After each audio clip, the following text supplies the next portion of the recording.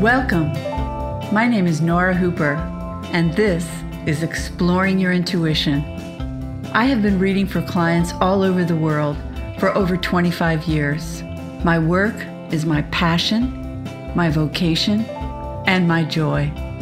I'm sharing my experience with you in the hopes that you use these short podcasts to trigger your imagination and support your personal intuitive journey.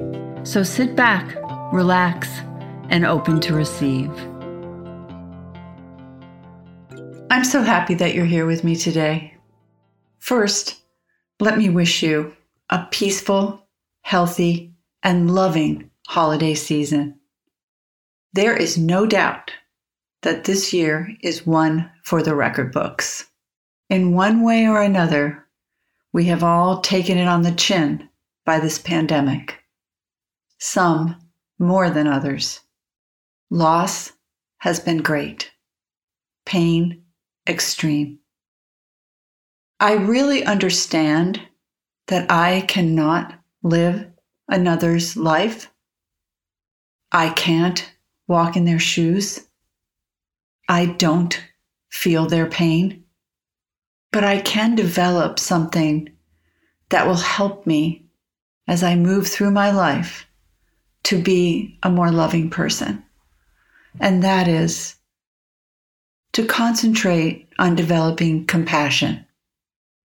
I thought about compassion as I was thinking about this podcast, and I realized that for me, the more I develop compassion, the more peaceful I'll feel inside.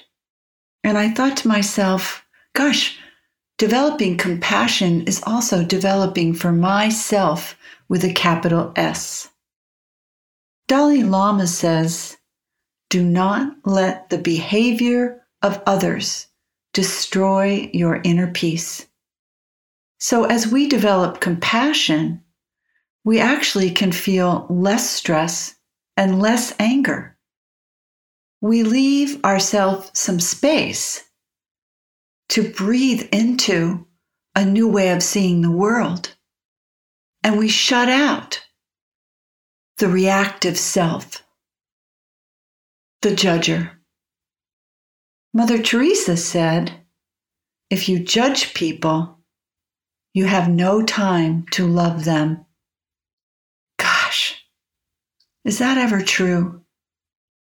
And we seem to, as a species, and perhaps it's been pounded into our heads even more, we judge. We just judge. Think about the peace that you would have in your mind if you weren't constantly judging others. Releasing judgment and moving toward compassion actually hones your intuition because you're in your feeling and sensing self. To train our eyes to see the need for love in others, rather than reacting in judgment or condemnation.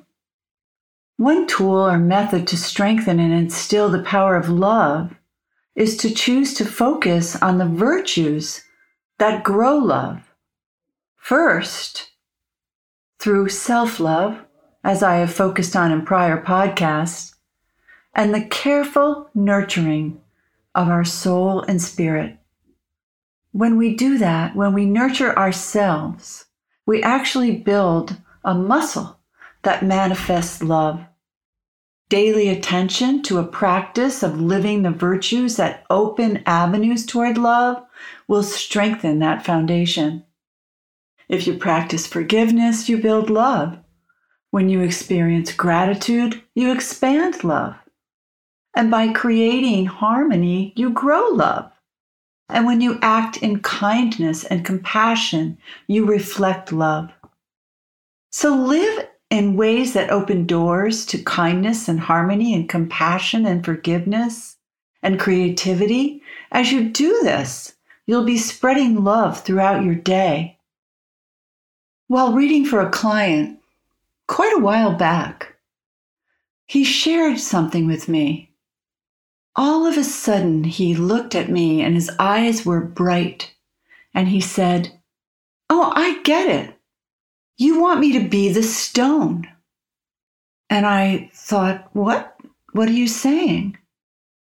But then I realized, I'm sure as children you've all thrown stones into ponds or puddles or lakes or oceans.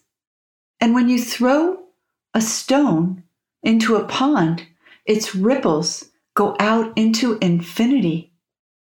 The action triggers an energetic vibration that goes on and on.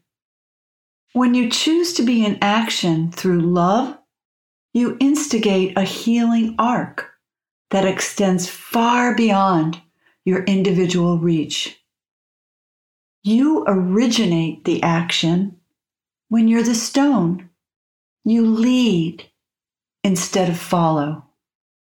So be the stone. It takes courage, by the way. It takes being aware, not on autopilot, to be the stone. It takes an intention. It takes a resolution, but you can do it. So be the stone. Initiate the healing. Initiate love. Initiate forgiveness. Be in action. Ask questions so that you might understand another's point of view. Try really hard to be slow to judge. Many times what we think we see is not really what's going on. Find your inner strength through the qualities of compassion, kindness, and love. Practice instigating a positive, healing, and loving reality by being the stone. Absolutely refuse to engage in hating. Reject stereotypes, especially those which all stereotypes do, marginalize people or a culture. Read and be inspired. Meditate on the words of wise men and women. You can do this. And as you go forward, being the stone, being the one that ripples this beautiful energy out into the world, you may find that you actually are developing that inner peace that Dalai Lama speaks of. As we are in action, we feel empowered. We feel our sense of self. We are also connected to the divine. So be the stone. As we go forward into this new year of 2021, keep this in the back of your mind. Absolutely refuse to engage in hating. It is a waste of your energy. Reject stereotypes that marginalize people or a culture. Read and be inspired.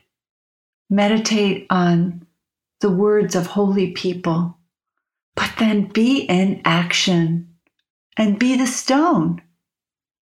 I was wondering, wouldn't it be wonderful if you could say, I'm ending this year in a state of love?